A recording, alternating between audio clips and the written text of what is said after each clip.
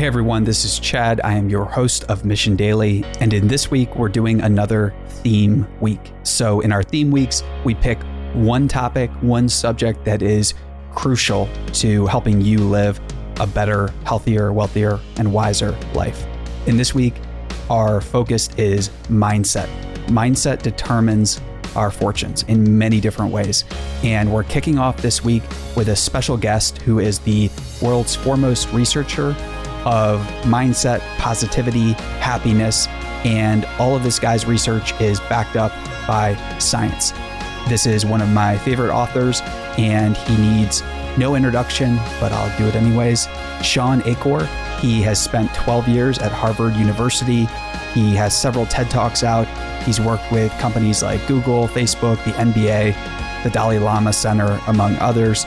And he is a master about developing an unbeatable and an unstoppable mindset. He's a New York Times bestselling author, and I could go on, but instead, let's jump into today's episode. Hey everyone, welcome back to Mission Daily. I'm joined today by one of my favorite authors. Shawn, thanks for joining us. Thank you so much for having me. And I guess author is, there is obviously way more to the work you do and your expertise. But when you meet somebody, whether it's at a party or maybe at the gym or something, how do you describe what you do if they ask? I tell them I'm a happiness researcher. So I've been studying what creates happiness, first from the Divinity School, studying Christian and Buddhist ethics and looking at how your belief systems about the world change your pursuit of happiness. And now as a psychology researcher, looking to see if we can quantify if somebody's becoming happier or if they're becoming more optimistic and how that spreads throughout a school or throughout a company. I love that. So you mentioned the Divinity School. Is that Harvard's Divinity School or where's that based at? Yeah, I was at Harvard Divinity School, grew up Christian. I grew up in Waco, Texas, and so hadn't seen basically anything aside from Christianity. So when I was up in Boston, I was suddenly exposed to a lot of different worldviews, and I wanted to see what motivated people all over the globe to what gets them to wake up in the morning, what makes them give, what makes them forgive. So I was trying to study two major traditions, trying to figure out how your beliefs shape your actions in your life, which led directly to the psychology work I was doing, trying to understand how your mindset shapes your ability to create a better world.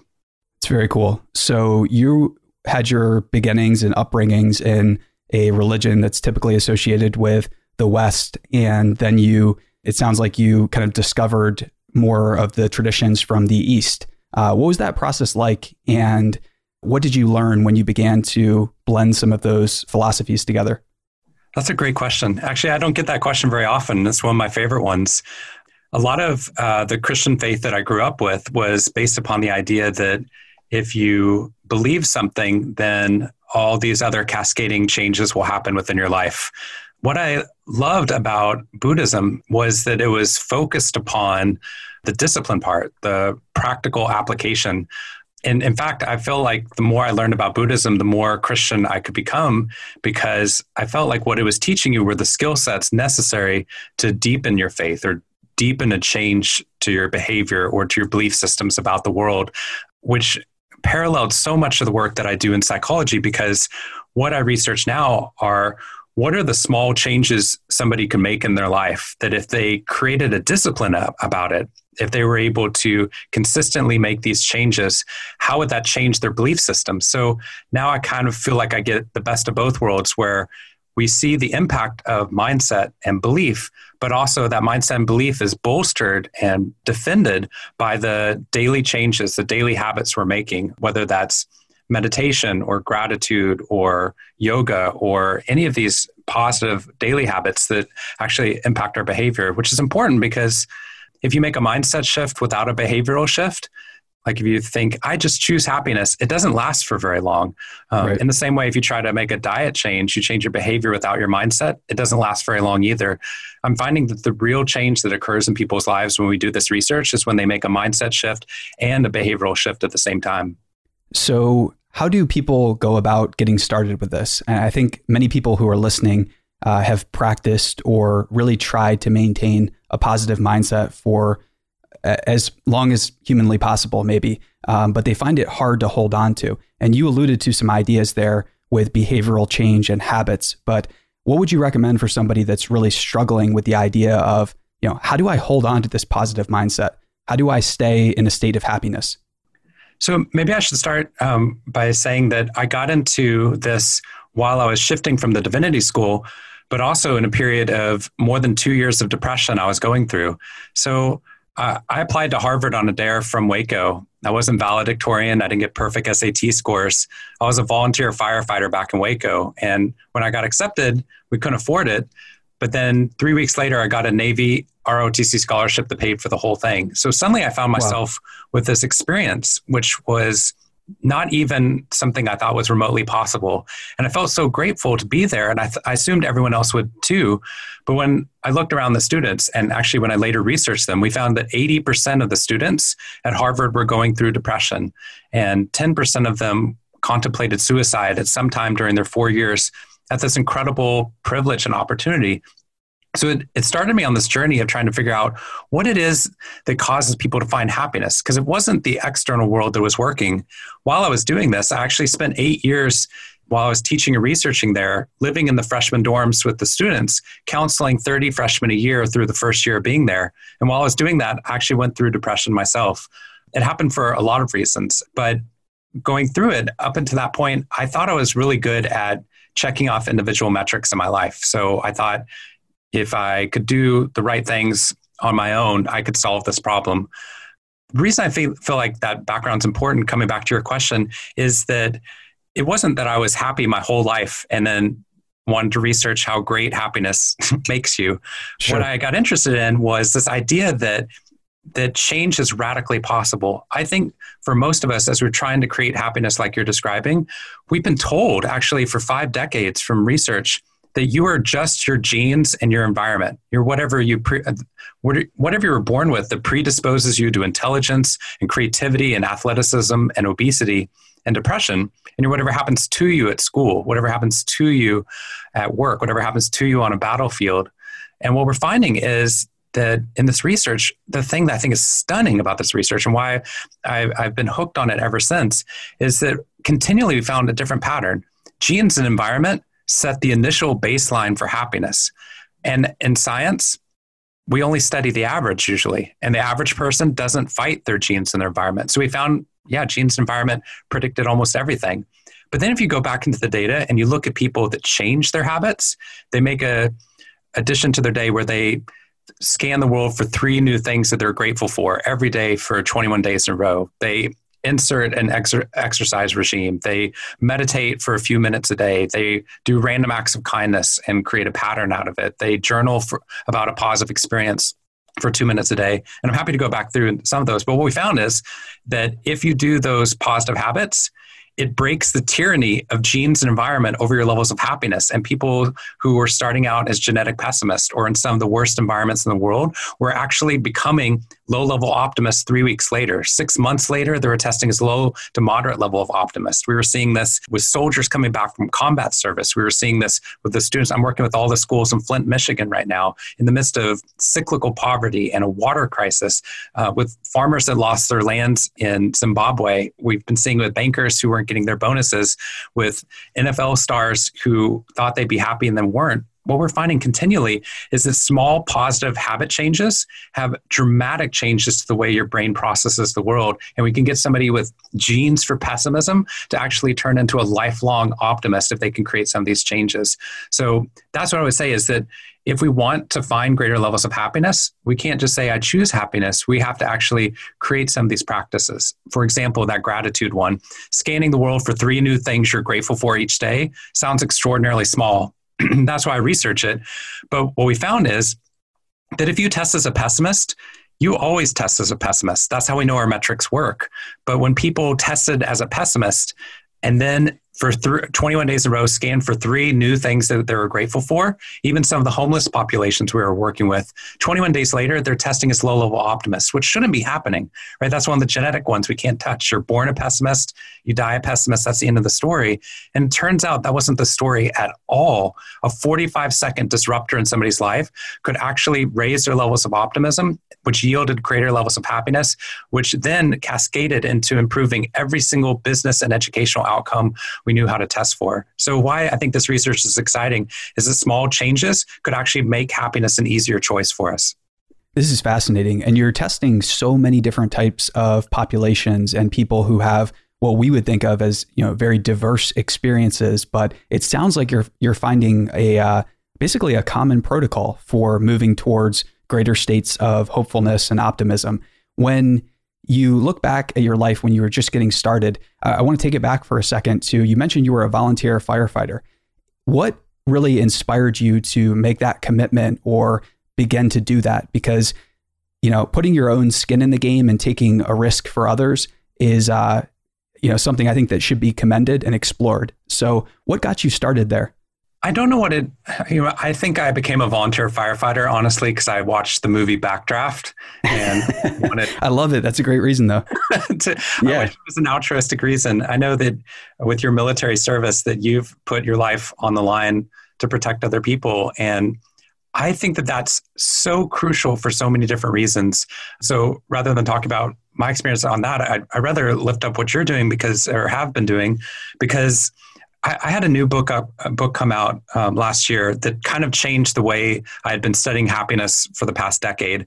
Up to that point, I've been looking at how if you change your individual habits, your individual levels of happiness will rise, and then you will become more successful. What we're finding is that that's actually small potential. When we treat happiness like a self-help idea, or if we treat happiness like an individual sport, we miss out on the majority of it. And there's a ceiling effect that occurs on your happiness unless eventually it's about other people, protecting other people, protecting the environment for other people, making sure that you're lifting other people up as a mentor or as a leader. That's where we actually access the greatest amount of our long-term levels of happiness. I've been finding it myself, as I now mentor a couple people in their own speaking. I used to feel so good if I got a standing ovation after a talk, so much validation. Now, I would much rather one of the people that I'm mentoring get a standing ovation because I feel like my cup is full. I can't get any more return on my happiness from that, but I can when I see my son do well, or one of the people that I'm mentoring do well, or when I see one of these schools that we're working with in impoverished areas do well, which is why I think we need an interconnected pursuit of happiness. And I was hoping to tell you about 2 studies that I think are amazing that link directly to this. Sure. One of which we just found 2 years ago. 2 researchers in Virginia found that if you look at a hill you need to climb in front of you by yourself, which is how we normally test people, if you view that mountain by yourself, your brain perceives a hill that is 10 to 20% steeper than a mountain of the exact same height you perceive while standing next to a friend who's going to climb it with you. So wow. The inclusion of another person changes your perception of the challenges in front of you. I always thought if I saw a hill, that's how tall it is. That's not how the human brain works at all. Our perception about the world is literally changing whether or not we think we're alone in this process or we're with other people, which led to the other study. It's actually initially from 1935. This researcher found some fireflies in Southeast Indonesia that for some reason would light up and go dark as a community. Like they didn't light up and go dark randomly and individually. The whole community would light up and go dark, millions of these bugs all at once. No one believed him at the time. He actually lost his job when he wrote a scientific paper about it because they assumed a survival of the fittest world. So why would you light up when your competition's lit up? 2 researchers at MIT just found out that when lightning bugs light up individually, their success rate at night at reproduction is 3%. When they light up as an interconnected community, the success rate goes from 3% to 82% per bug in the system. So it's not like one bug's doing really well. like keep going, guys, best night of my life. Like the entire system is doing orders of magnitude better than we thought was possible, which is an indication again of why instead of trying to pursue our happiness and success alone, we need to be doing it with and for other people. Do you feel like the academic community is starting to shift from the Darwinism, survival of the fittest, to survival of the most symbiotic or the most collaborative? Where do you see that transition at, and where would you say academia is at as a whole? Academia is slow, but you're right. It's changing. It's changing because we have big data now, because we're not just looking at having you fill out an individual survey as a participant. We can now look at trends throughout the system. And you're right. I like how you described it as a symbiotic relationship there. What we're finding is not survival of the fittest, but survival of the best fit with the ecosystem around you. I get emails from parents that are like, we don't know where to send our son, like a big school, a prestigious school, a small school close to home. I write back and say, happiness exists down every single one of those paths and not going to college, if and only if you're able to find a fit with the ecosystem around you and express your strengths there. What we're finding is, I did a study at Harvard. I was looking to see, could I predict who's going to rise to the top in terms of success rates based upon any of these psychological metrics? So a freshman comes in, could I predict who's going to rise to the top? I did a study that took over a year. I had so many variables that kept crashing my computer. And at the end of it, we couldn't find anything that was predictive of their long-term success rates, not familial income, not SAT scores, not hours slept, not number of clubs they're involved in. The average number of romantic relationships was less than 1 on average. The average number of sexual partners was 0.5 sexual partners per Harvard student, which I only mentioned because we have no idea what that statistic even means. Scientific equivalent of second base, and it was useless information because none of it predicted anything. The only thing that was predictive was the last metric I put in, which is their social connection score. It's the breadth, the depth, and meaning in your social relationship. That was it. Meanwhile, at the exact same time, Google was doing the exact same study out in the workforce. And what they found was that they did this with 110,000 employees. They looked to see, could I see your individual strengths? And if we could create superstars around those and then put those superstars into certain teams when we hire, we could replicate superstar teams across the globe. And at the end of it, the head researcher said, we're Google. We're amazing at finding patterns. There is no pattern in the data. There is no pattern connecting the individual traits to the success rate of the team. The only thing that was predictive was the social cohesion of the team. Did you feel like your voice was heard? Could you express your strengths? And did you like the people you're working with? Which is exactly what we're seeing with some of the sports teams I'm working with right now. You can put superstars onto a team, but they underperform without that social cohesion, and injury rates actually rise. That's fascinating. So is that Laszlo Bock's research, or which study was that? Yeah, so that's Project Aristotle at Google. And Laszlo Bock was doing a lot of that work there before leaving Google. And so when they did this, they were able to take big data and find these trends that we saw with the lightning bugs and that we're seeing in the schools and that we're seeing across the board, that we get this false idea that if we're going to be a creative genius, we have to do that alone.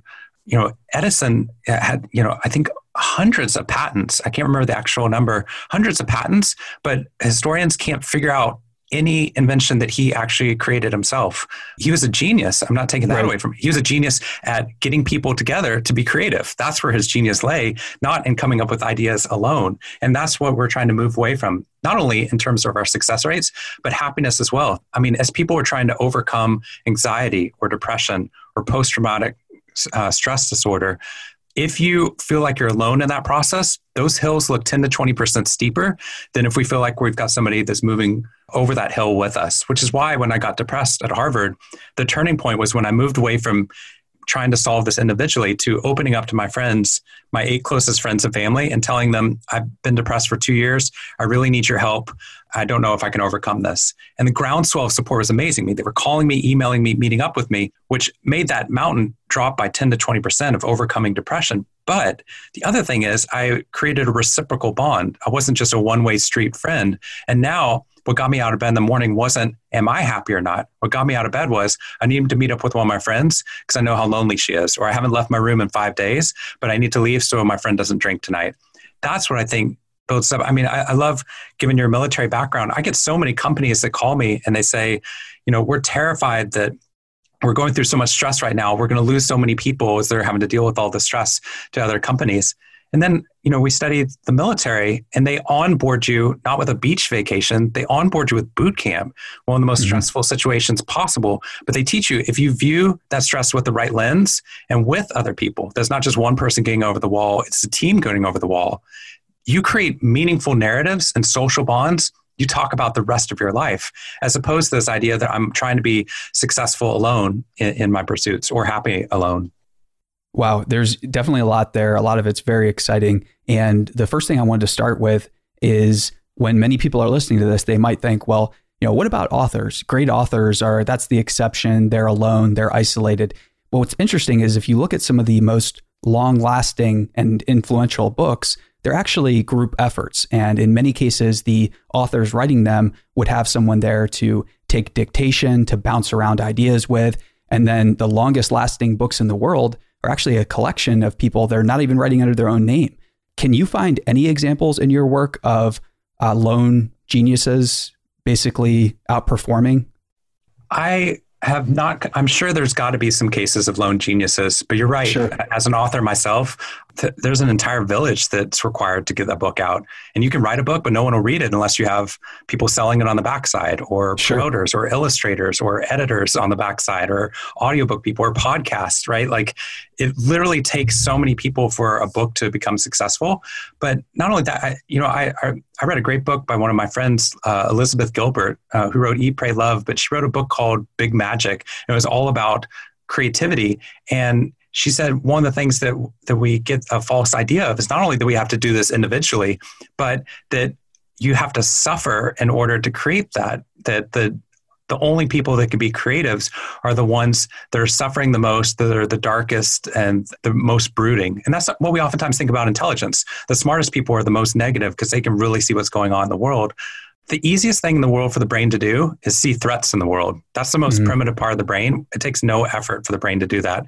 The rest of the brain that formed around it, the most sophisticated parts of the brain, are the parts that have to be creative about what's positive in that moment to be able to create those positive changes. And if you think about all the people that we think of that were going through very difficult, dark periods that were creative geniuses, like a Van Gogh didn't produce in his depressed periods. He produced in his manic periods. He produced when he believed his behavior mattered. When you hit a low, you stop producing and you stop connecting to the people around you. So what I would say is that happiness and social connection are crucial to actually seeing our creative genius. And one more thing I want to touch on here is you mentioned when you were struggling during your 2-year period of depression that at a certain point you reached out to family and friends, told them about it, and asked for help. How was that process? And what would you say to anyone who's listening that is tempted to do something similar? There are a lot of people that are hurting for many different reasons, and they have friends, they have family. How do they go about asking for help? That can be really difficult. It is really hard, especially when we've created a world where we oftentimes in social media are trying to win Best Life Award with our pictures and the posts that we do.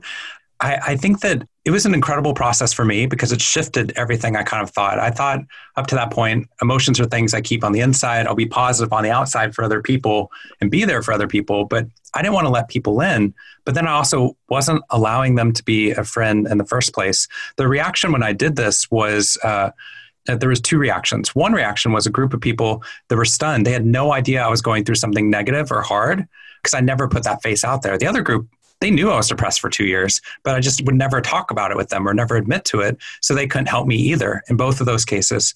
But what was fascinating was as soon as we moved away from a world where we felt like we couldn't show weakness or the negative, it made me so much stronger and more positive because now it gave other people license to talk about the positive as well, which I think goes in both directions. I think we also don't talk about the positive enough either. I think we're pretty neutral. We did a study, we've done this cross industry now. 31% of individuals at organizations report being optimist, but not expressive of it at work, which means a third of the people that we work with that seem really, really neutral are actually closet optimists, that if we could activate them to become positive, if we gave them license to by changing our behavior and starting to talk more about praise and recognition or gratitude or sharing some of the positive things that are happening within our life, we give them license to be more optimistic as well. We just did this. We literally got this data back 2 days ago. We've been working with this very large medical group in the Midwest, and they've had 2 massive rounds of restructuring and cost reductions, which is really hard for a community to go through. So we'd assume that their stress levels would skyrocket, optimism would drop, and they'd feel like the company's going in the wrong direction. But we did a 2-day intervention where we taught them about positive psychology, changes that they can make in their life. And we didn't do it like on your own. Here's some gratitudes you can do. We did it as a community where they were actually coming up with ideas together that they were going to practice these ideas. They did over a couple of weeks. And it turns out that the number of people that are expressive of optimism at work in the very expressive category went from 23% to 40%. Which is culture changing because now you're getting a greater amount of voice. Yeah. So what's amazing about this is that as soon as we start opening up and being real, I think that's the key. It's not just opening up about the negative. We got to open up about the things that work for us. Like I changed the olive oil I drank or eat because one of my friends talked about it and said it was healthier. I tried yoga because of that. I tried exercise and diet regimes because of friends. So if people aren't telling me that they're trying out gratitudes or that they're opening up to other people or that they're writing 2-minute positive emails a day and it's really working for them, it's the best part of their day, then I'm not picking up on those things as well. So we need to be more expressive of the positive and more real with what's going on within our lives to let people in. Not everyone. That's the other thing I think is so important to your question is I didn't let everyone in. I only let the people in that I valued their opinion and I felt could be positive to move me forward. I didn't let in people that might be competitive about that or to put me down because of it or to take advantage of me because of that. I only let the people in that would make me stronger on that. So what I was doing was surrounding myself with more positive influences, which was increasing the positive peer pressure in those moments without weakening me. That's such an important caveat, I think, because many people are tempted to share broadly. And I think that sharing strategically is really the way to go, because if the person doesn't have context with you, if they don't love you, if they don't care about you, you can't expect great feedback or support. And, kind of switching gears here, I think your research is fascinating and you have a new book out called Big Potential, which is, I would, correct me if I'm wrong here, but it's more about team building and getting together in a group to unlock potential as opposed to doing it on your own. So what was some of the most interesting research you came across that got you to write this book or that kept you going throughout the book writing process? Well, one thing on that past point you're making that I think is crucial too is if you think about it, I think we overshare on social media, right? Because we want to be more connected. And that's kind of what led to Big Potential as well. We want to be more connected. I think we shouldn't be sharing necessarily that we're going through depression with strangers, right? I think that this should be people that we're close to. So I think it goes to strategically sharing in those moments because what we're trying to create is a positive star system around you. Stars alone collapse in upon themselves. We're looking for a balanced star system around you with people that help you to grow and people help bridge you to new areas. So Big Potential actually came out the week that my daughter came out last week and last year, actually. During the Super Bowl, my wife's water broke and we didn't know that was the thing because she wasn't supposed to be due for another 2.5 months. Oh, wow. So it was during the Super Bowl, she Ubered to the hospital. So husband of the year. And she got there and they were like, yeah, your water broke. You need to keep the baby in for 6 weeks. So you can't move. And then 3 days later, she gave birth to Zoe. The same week, Big Potential came out, which is a problem for an author because for 3 years, 3 to 5 years, you work on a book and do all this research. And there's like a 30-day window where you really try to get out there and do it. So that's what I was going to do and then get off the road. And Zoe was born the same week as this book. So she was in NICU for 50 days while I was on a book tour for 50 days. And we got to battle test this research because Zoe and my happiness was being cared for by people that were doing things I couldn't do for her. They were keeping her alive in this intensive care unit while I was out talking about interconnected happiness. The research actually began with those 2 studies I mentioned. The fact that hills change based upon the inclusion of others in our pursuit of happiness and success within this world. And the lightning bug story, which was the initial one that led to the Harvard study and to the Google Project Aristotle, where we were finding that social connection was the greatest predictor of our long-term happiness. So it doesn't have to be necessarily a team that creates positive long-term change, but it has to be other people. So I get a lot of organizations that say, we're very serious. We work with millions of dollars. We're very tough. We can't sit around talking about gratitudes, holding hands and singing Kumbaya. So we went into a level 1 trauma hospital in Orlando, at Orlando Health. And for 2 years, we got their teams during the staff meetings, these old, grizzled veteran guys, men and women who had been jaded because they're doing life or death decisions about who lives based upon resource allocation, to go through and each person in the room had to say one thing that they were grateful for to start this meeting every week when they did it. And they pushed back, and it took so much social capital for us to be able to do this. They did it for 2 years, and they had they were doing really important things. So when they came into the meeting, they had to already be ready with one thing that they're grateful for. The reason I'm telling you this story is we were testing resilience on the backside of this and performance of teams. And what we found is 2 years, almost the anniversary of this, the Pulse nightclub shooting occurred 3 blocks down from them, the second largest shooting in U.S. history. And all of the victims came to the teams we had actually been working with for 2 years. And several hours after the most traumatic event of their community's existence, they started their morning with gratitudes again, thinking of the things they were grateful for. And what they were grateful for, so much so that they were in the staff meeting crying, was because for 2 years, they realized they weren't just doing their work together. They weren't just doing resource allocation with the person sitting next to them.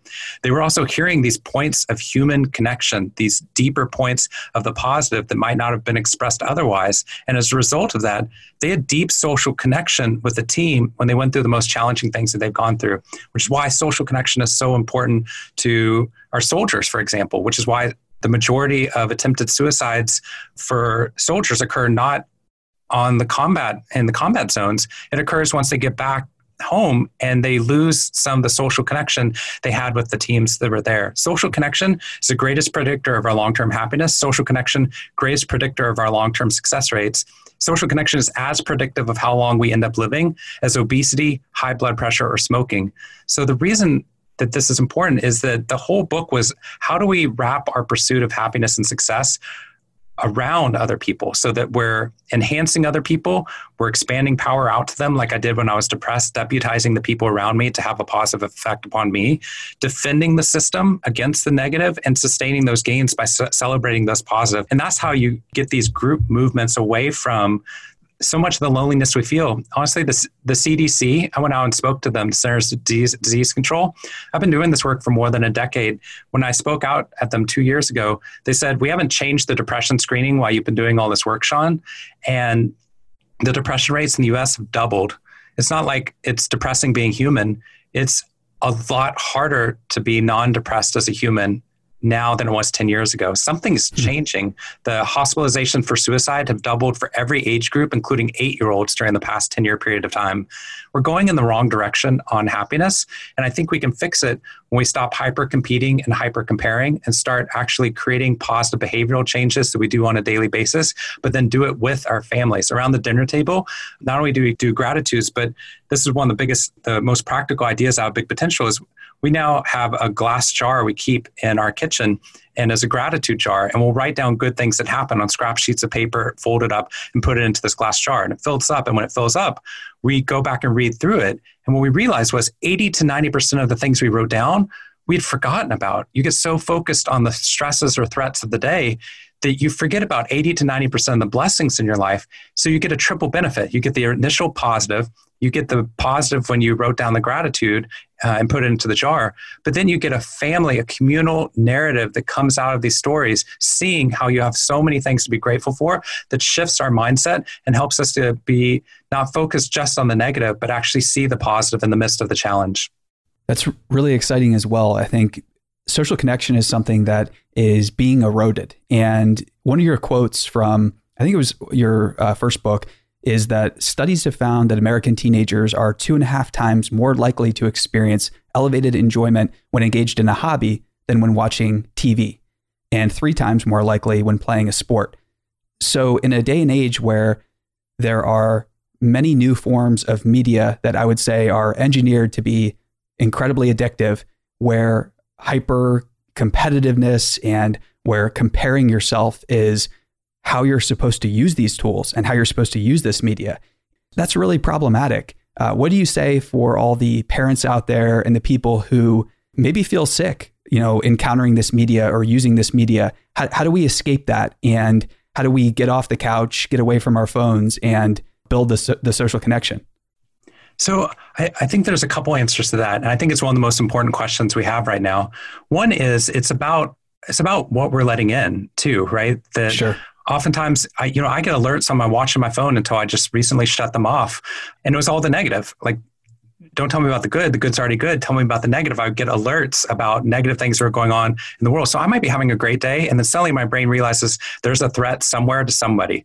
And then I feel like I'm under threat. So I think that's part of the reason over the past decade we've seen such a shift is our brains are being saturated by threats and negative that are going on in the world on a continual basis. That when our brain is threatened, it steals resources from the part of the brain that processes the positive. My wife is a happiness researcher now, but she was on she was a network news anchor at CBS in New York, and she felt like she was telling negative stories on the news over and over again. And she realized I didn't want a kid walking through the room while I was doing my work because they would hear all these negative things that are going on in the world. So she went back to study positive psychology at UPenn, not to study how we ignore the negative, but how do you talk about the negative in a way that empowers people instead of leaving them paralyzed? So I think it's about what we let in. So it's not only having positive friends, but it's having positive influences that are coming in. Like I've shifted so much of what I was doing looking at the news to listening to really beneficial podcasts or listening to audiobooks that are really positive. I do them on repeat, actually. I've listened to some of these 8 or 9 times, these books,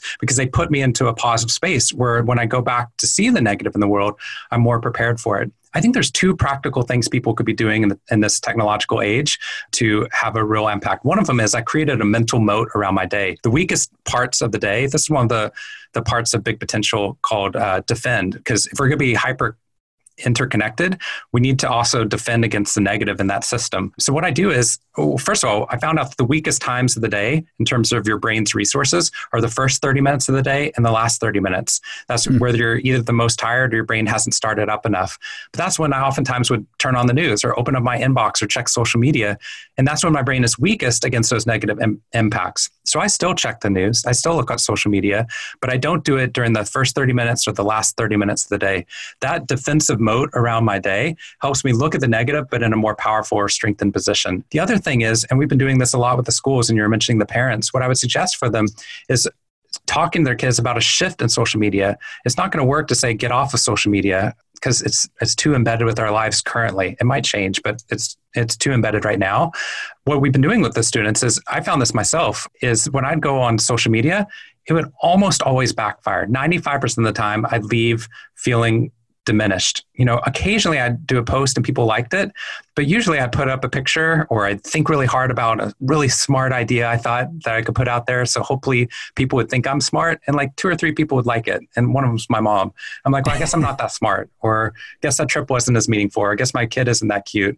And occasionally something good would happen. So I keep going back and hitting my head against the wall or I'd have some good sales on books or like a lot of views on a video.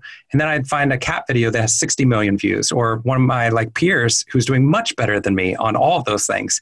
And it would always make me feel bad. Comparison's the thief of joy. So we have to avoid that in social media. So what we did with the students is we got them, instead of during those 15 minutes on social media, going through and hoping to feel really loved, which always backfired, we intentionally go in, you spend the same amount of time, but your first task is to like everyone's post and comment about how great their vacation was, or congratulate them on the job that they just did, or tell them about how meaningful they've been to your life.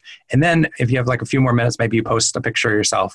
What we find is when people leave social media, they feel rejuvenated, their energy levels are higher, their happiness levels are higher, but most importantly, their social connection score rises. And that's the greatest predictor of their long-term happiness. And those people now want to have more positive interactions with them. So they start posting positive things about them, which is not the point of it. But the point of it was that we were able to move away from this idea that happiness is a zero-sum game. That is great advice. And it's a great place to transition over to our lightning round, where we go through a series of rapid fire questions and get your take on all these questions. So are you ready? I'm ready. Let's do it. Sean, what's the best book you've read in the last year? Wow, I've read so many. And sorry, this is not a lightning round. This suddenly got snail slow.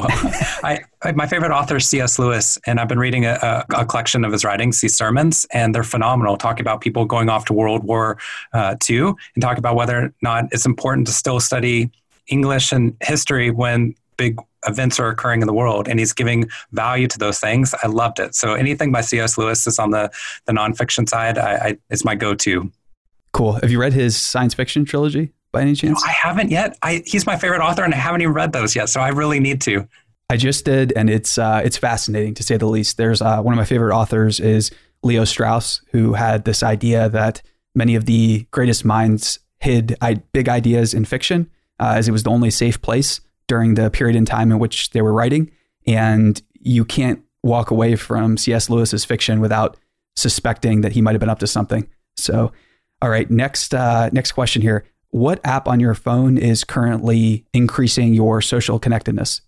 Gosh, I've been trying to move away from using my phone a lot for social connectedness because I felt like I was doing way too much of it. So I've been trying to do more in person with people. I still use Twitter. I still use Twitter a lot just to find out what people are experiencing in the world and get a pulse on it. But I have to get off pretty quick because of the outrage on it as well. So, but I've been trying to do more in person with people. But one of the ones I love is WorkHuman has an app that they created that was basically a gratitude app for other people. You express praise and recognition to other people. They found that if they got people to get just 3 touch points of praise over the course of the year, retention rates rose to 94% at LinkedIn when people felt praised by their own peers. So it has a big impact, same pay, same building, but huge impact upon the way we see the world. So cool. And what's the best conversation you've had maybe in the last week or month in your own personal life where you feel like that was a breakthrough? I've loved this conversation, to be honest. I never get thank you. Most of these questions to be serious, like people just go to the obvious ones, and you ask really great questions. I've been having some really good conversations with my wife about what's enough. So a lot of my happiness advantage work is about the idea that success doesn't lead to greater levels of happiness. We think it will, but it doesn't. The causation doesn't flow that way. And if it did, celebrities and the rich people would be the happiest people in the world, and they're not. But I think that there's a continual balance game. Like, am I spending enough time with my son? Am I writing enough? Am I researching enough? Am I doing enough podcasts? Am I seeing enough people in person? Am I talking to enough people? And I think being able to come up with a clear idea of what is enough for you in the present moment, it'll change over time. But having that boundary is helpful because honestly, being a parent is an infinite demand on finite time. Being an author or an entrepreneur, infinite demand on finite amount of time. So if we don't have those safeguards of a idea of enough in place, it doesn't work for very long, which goes to the psychological idea of satisfiers. It's satisfiers versus maximizers. When we try to maximize everything in our life, our happiness levels drop dramatically. If we're satisfied, but we want to keep growing, but we're okay with the amount of work that we've done, we feel that positivity actually fuels later success, but also makes you feel grateful in the present.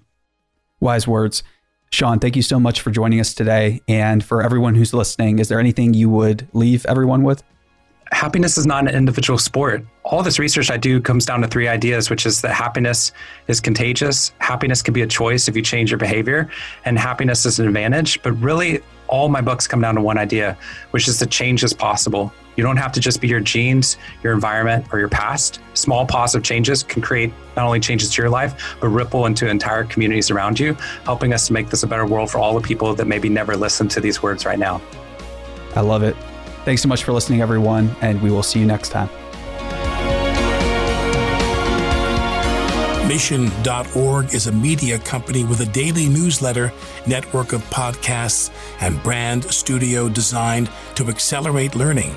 Head to Mission.org to get award-winning podcasts like The Mission Daily, The Story, IT Visionaries, Education Trends, Marketing Trends, Future of Cities, and more. Mission Studios has worked with companies like Salesforce, Twilio, and Katera to create custom media channels that drive results. Make sure to subscribe to the Mission's daily newsletter at mission.org.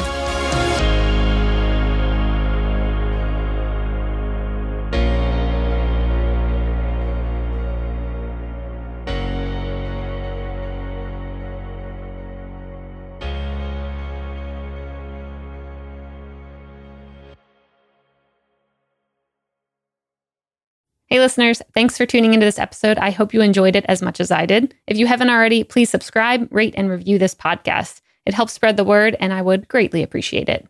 See you next time.